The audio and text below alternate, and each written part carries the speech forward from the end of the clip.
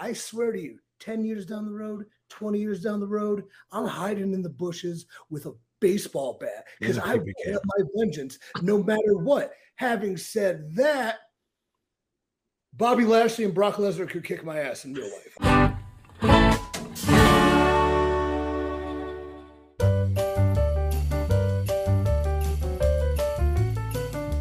What is going on, everybody? This is Dr. Chris Featherstone here for yet another episode of the Wrestling Outlaws look at him right there, with the man with the biceps, the boot, ladies and gentlemen, former WCW World Heavyweight Champion, Happy Trees, representing Vince Russo, and the former TNA World Heavyweight Champion. There he is, the Count. Look at him, the Count. EC3. Yes, ladies and gentlemen, how are you? How are you, my man? I'm going for my Bruce Wayne and the Dark Knight Rises here because that's how I feel. Yes. Very nice. Very nice. Are you wearing any pants right now? Yeah, they're shorts. I just want to make sure. Underwear, though. I stopped wearing underwear. Very nice. Vince has a well, I don't even know why Vince asked that because he has a PP cam behind you. You know that, but now you know. Yes. The damnedest thing, that John Hamm picture I have back there, sometimes I see the eyes following me. It's almost like something. Check it out, man. Check it out. The gig is up. The gig is up, ladies and gentlemen. All right, let's get into these topics here. Let's start with shooting from the hip, ladies and gentlemen. Brock Lesnar versus Bobby Lashley is set for Crown Jewel in November. What was it like for you, EC3, sharing the locker room with Bobby Lashley? And did you ever get a chance to interact with Brock Lesnar while you were in the WWE? Yeah, I mean, because, I have personal relationships and professional relationships with so many of these people, so I'm always very careful with my words and how I speak on somebody I like, I respect, I enjoy working with, So that harkens me back to the thing about Adam Cole last week, because for 5 minutes, get the dump button ready because I'm swearing on this. Don't curse, man. 5 minutes, I talked about how talented he is, professional he is, cool he is, nice he is, the best dude ever. Just 5 minutes. Just putting over Adam Cole. We had a 5-star match together, man. But then, because I'm a pro wrestler who talks I say things, when it came up, like, could he beat me in a real fight? No, he couldn't. He couldn't beat me in a real fight. And so somebody out of context takes the one thing I said about ripping his arms off and beating him to death with them. Like, I was seriously shooting on him. I'm a pro wrestler. I talk a bunch of shit. Like, what? And then people are coming at me. So, okay, the question about him was, do you believe him as a heel? And I think Vince and I are like, well, not really, because he's a babyface. People love him. So all these baby faces, these social justice warriors on the internet, these virtuous heroes are coming after me, the big bad guy, talking bad about me because a professional wrestler couldn't back himself up, or he doesn't even care because he knows it's baloney. So just the out of context reporting, I swear to you guys, if you're fans of this and you just read headlines or you read little snippets, you are being worked. You are being lied to. You are being fooled, and you are a pawn and you are a sheep. So having said that about Adam Cole, there's not one professional wrestler alive that I don't think I can rip their arms off and beat them to death. Nobody can beat me in a fight. I will never lose a fight because it's not over until I win. So maybe I get punched, maybe I tap out, maybe I get pinned. But I swear to you, 10 years down the road, 20 years down the road, I'm hiding in the bushes with a baseball bat because I will have my vengeance no matter what. Having said that, Bobby Lashley and Brock Lesnar could kick my ass in real life. Nice setup there. Very nice setup. What were your experiences with those guys, bro? For Bobby, I mean, we had a pretty epic feud in Impact for the heavyweight title, and I know he was Bellatoring at the same time, and we're going for the championship. I think that was 2016. The dude's a pristine athlete. The dude's an incredible machine. The guy's a family man. He's a superior human. He's got $1 million smile. He's just a good man. He's a good man. Hell of a talent, believable in every sense of the word. And when he's on, I don't think there's many that can match up with him on a physical level. Having said that, 2016, when we had our world title match, he may have won that. I'll still win the fight in the end because I'll beat him with a bat 20 years down the road. He may have won that match, but when the match was over, I blew him up. He was, and I'm up. That was good, man. That was good, right? I blew up Bobby Lashley. Hey, bro, I got to ask you a question. When you're in the ring with somebody as big as a Bobby or as big as a Brock Lesnar, bro, does it ever get to a point where, like, these guys don't know their own strength? Because I look at the size of these guys and I'm like, how could they not hurt you? Like, they're so huge and massive. Does that happen with guys that big, bro, where they really don't know their own strength? I think I've only been F5 by Brock in like a chaotic whatever. So for Bobby, I think he knows his strength, and his strength's impeccable, and he's never been putting you out of position or just dropping you on your dome or flipping you up like sideways. And then two, it takes two to tango. You got to be in control of your own body. He is probably stronger than he even knows, but he also knows he's very strong. I would say he's quicker than he thinks he is. So like sometimes, he's so gazelle-like athletic that he's so fast, like there's no time to take in between because it's just coming. And you're like, oh, here he comes. Oh, geez. And boom. Bro, when you're that big and that massive, because I know a lot of times, bro, I'm a big baseball guy, and baseball plays will only work out to a point because when they start putting mass on, it affects their game. Is that the same for wrestlers, bro? Are you more limited based on putting on more mass? I would say for me, yes. I would say for them, they're so genetically, superhuman that the mass does not. I don't think there's quicker guys in any sort of division, like guys that weigh 170, 180.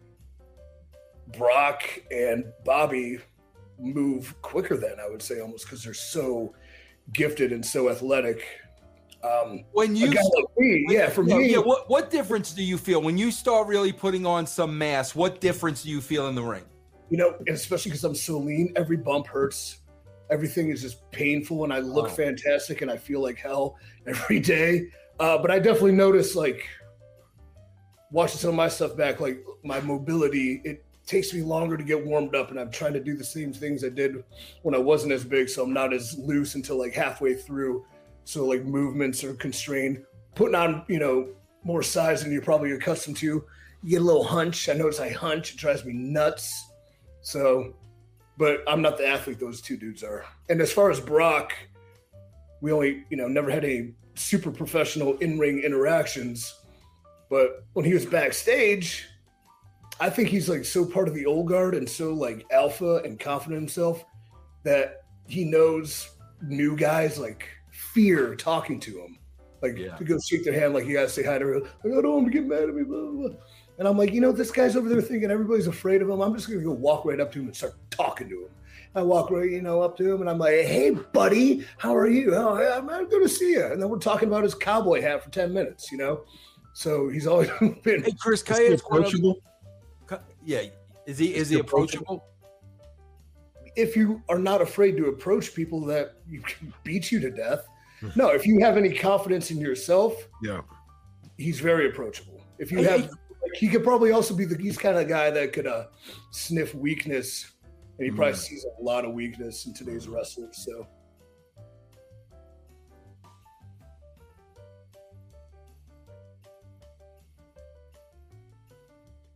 I would have thought of a creative way to get his issues out there, because if you were able to do that, Chris, that would have made him an interesting character.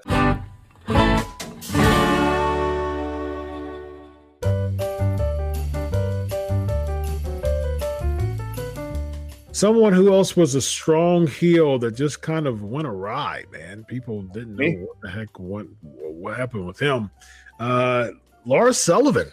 Lars Sullivan was someone who he was making some noise in NXT. They had him as some type of monster character. They brought him up on SmackDown. He was making some noise, and then he got caught in a lot of saga outside of the wrestling sphere, and that basically caused him.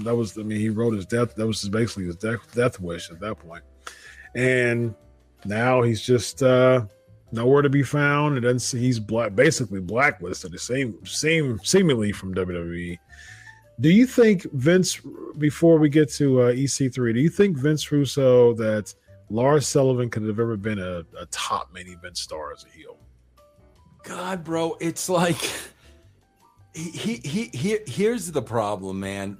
Whatever, I can't remember specifically what the issues were. Do you remember, Chris?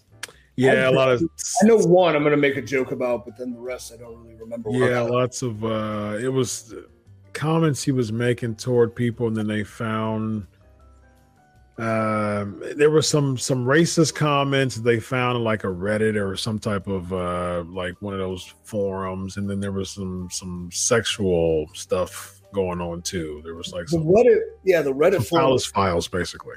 Yeah, the Reddit forum was before he was hired under some weird kind of thing. Yeah. That's not good. Yeah, see, bro, that's the thing with me, bro. Like, I'm always gonna wanna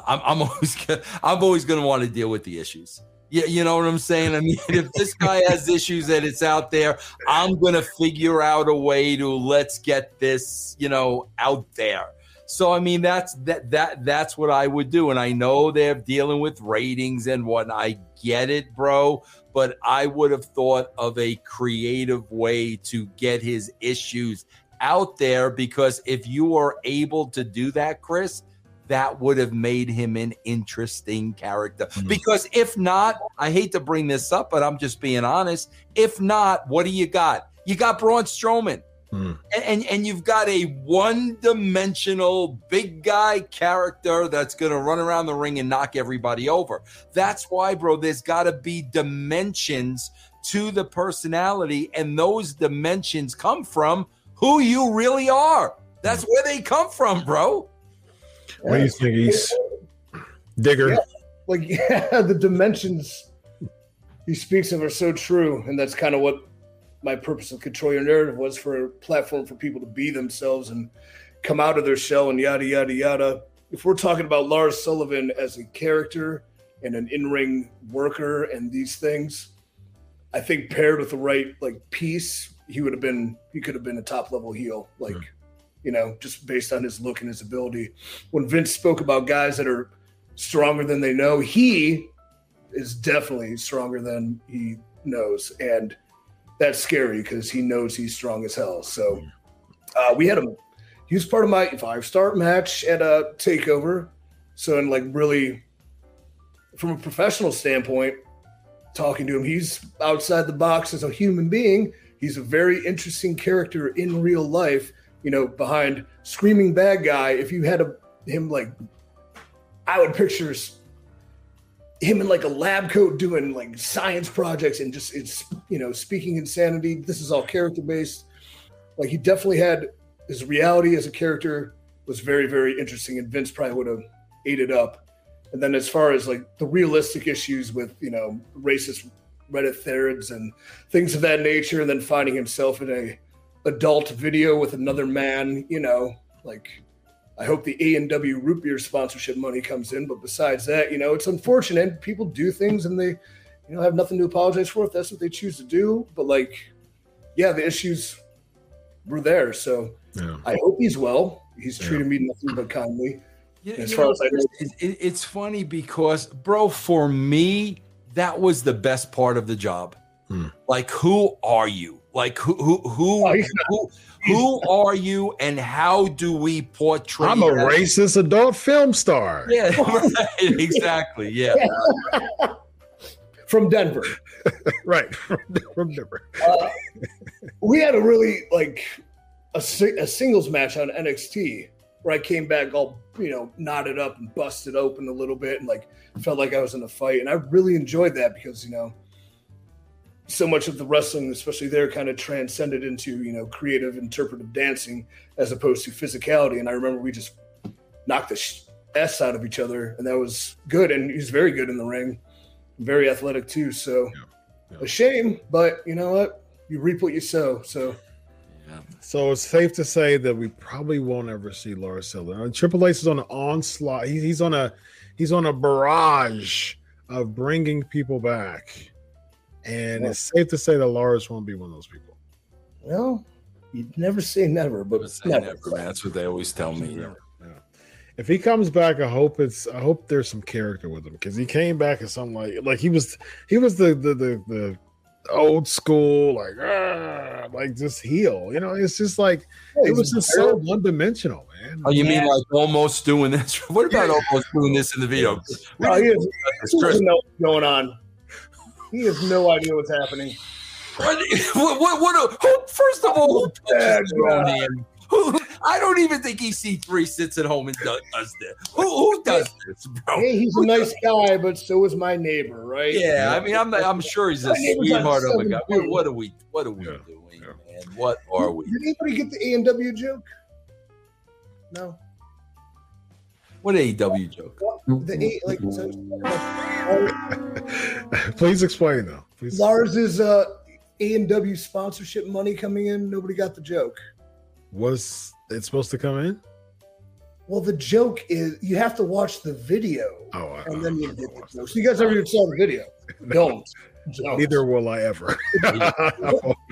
If you do, the joke will be like, that was a good joke. Okay. So it's probably good that I had no idea what that joke was.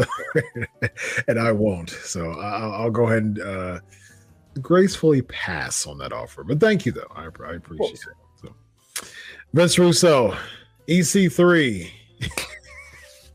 he's got the punch going on now, and he's got the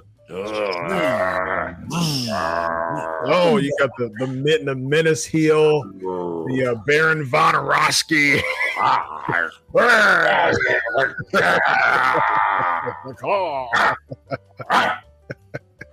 Now, oh my God! It's a dog now. My dog's barking upstairs. So bad. Baron the dog going on here, man. We've got Baron Borowski. Yeah, EC3. Bro, I swear you just made a GIF right there, man. Bro, we should do something. We should do something that's revolutionary. I swear to God. EC3, Dr. Chris, we have all these freaking yahoos out there, hundreds and thousands of wrestling podcasts where they're covering this crap seriously. Yes. Bro, if we covered this as, okay, guys, this is a parody of wrestling. Yeah. And that's the perspective we're taking it at. This is a parody. Bro,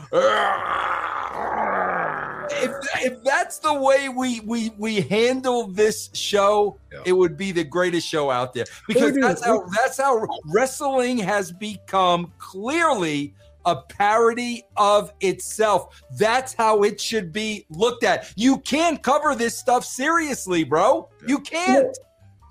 I think we do a great job of interchanging deep, thoughtful insights and great perspectives. I meant to do that the other way. Great perspectives, deep insight, and being part of it and doing it, very, very well. And at the same time, we got jokes. Most of them are good. Sometimes the AEW one falls flat. Good rebound though. Flat, So Vince and I, we do that all the time. We do that with the Bouncies. We do that with Toots. We do that with the Black Scorpion. It's entertainment, man. It's parody. It's fun. Lighten up, man. Hey, let's wear Halloween costumes next week. Yes. Well, ladies and gentlemen, on behalf of Happy Trees, Vince Russo over there, on behalf of former TNA World Heavyweight Champion EC3, on behalf of the doctor, me, Dr. Chris, ladies and gentlemen. This is the Wrestling Outlaws. Have a good night. Solo.